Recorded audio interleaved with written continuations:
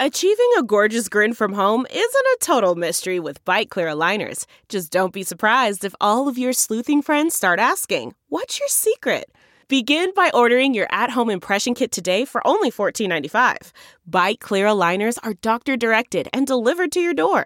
Treatment costs thousands less than braces. Plus, they offer flexible financing, accept eligible insurance, and you can pay with your HSA FSA.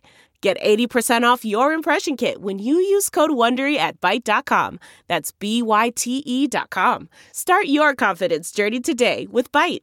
Good morning, I'm Margie Ellisor at Fox 2 with your St. Louis news, driven by Bomarito Automotive Group. Cleanup continues this morning across our area after tornadoes and storms Saturday night. Preliminary assessments from the National Weather Service show at least 7 tornadoes touched down near our region. 4 of them were rated EF1 tornadoes. One of those touched down in Fenton and moved about 4.5 miles through Sunset Hills. It had winds up to 100 miles per hour, leaving trees and power lines knocked all over town. In Pevely, an EF1 tornado tore through Jefferson County for about a mile. Luckily, we have no reports of injuries or deaths from the storm.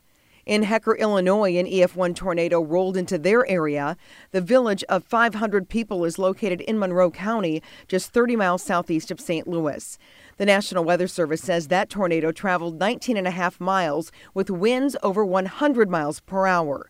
Trees were knocked down around town, and shingles and other debris are scattered throughout. Because of the storms, more than 40,000 Ameren customers in Missouri and Illinois lost power during the storm. At last check, more power has now been restored. Less than 2,000 people in Jefferson County are still waiting for their electricity to be turned back on. From the Fox 2 Weather Department, it has been a windy night, and those gusty winds will actually increase later this morning, gusting to 35 miles per hour. Skies have already cleared for most of the area, so today will be sunny. Highs in the low to mid-60s, a little below normal. Then winds finally ease through the evening, mostly clear with temperatures in the low 40s overnight.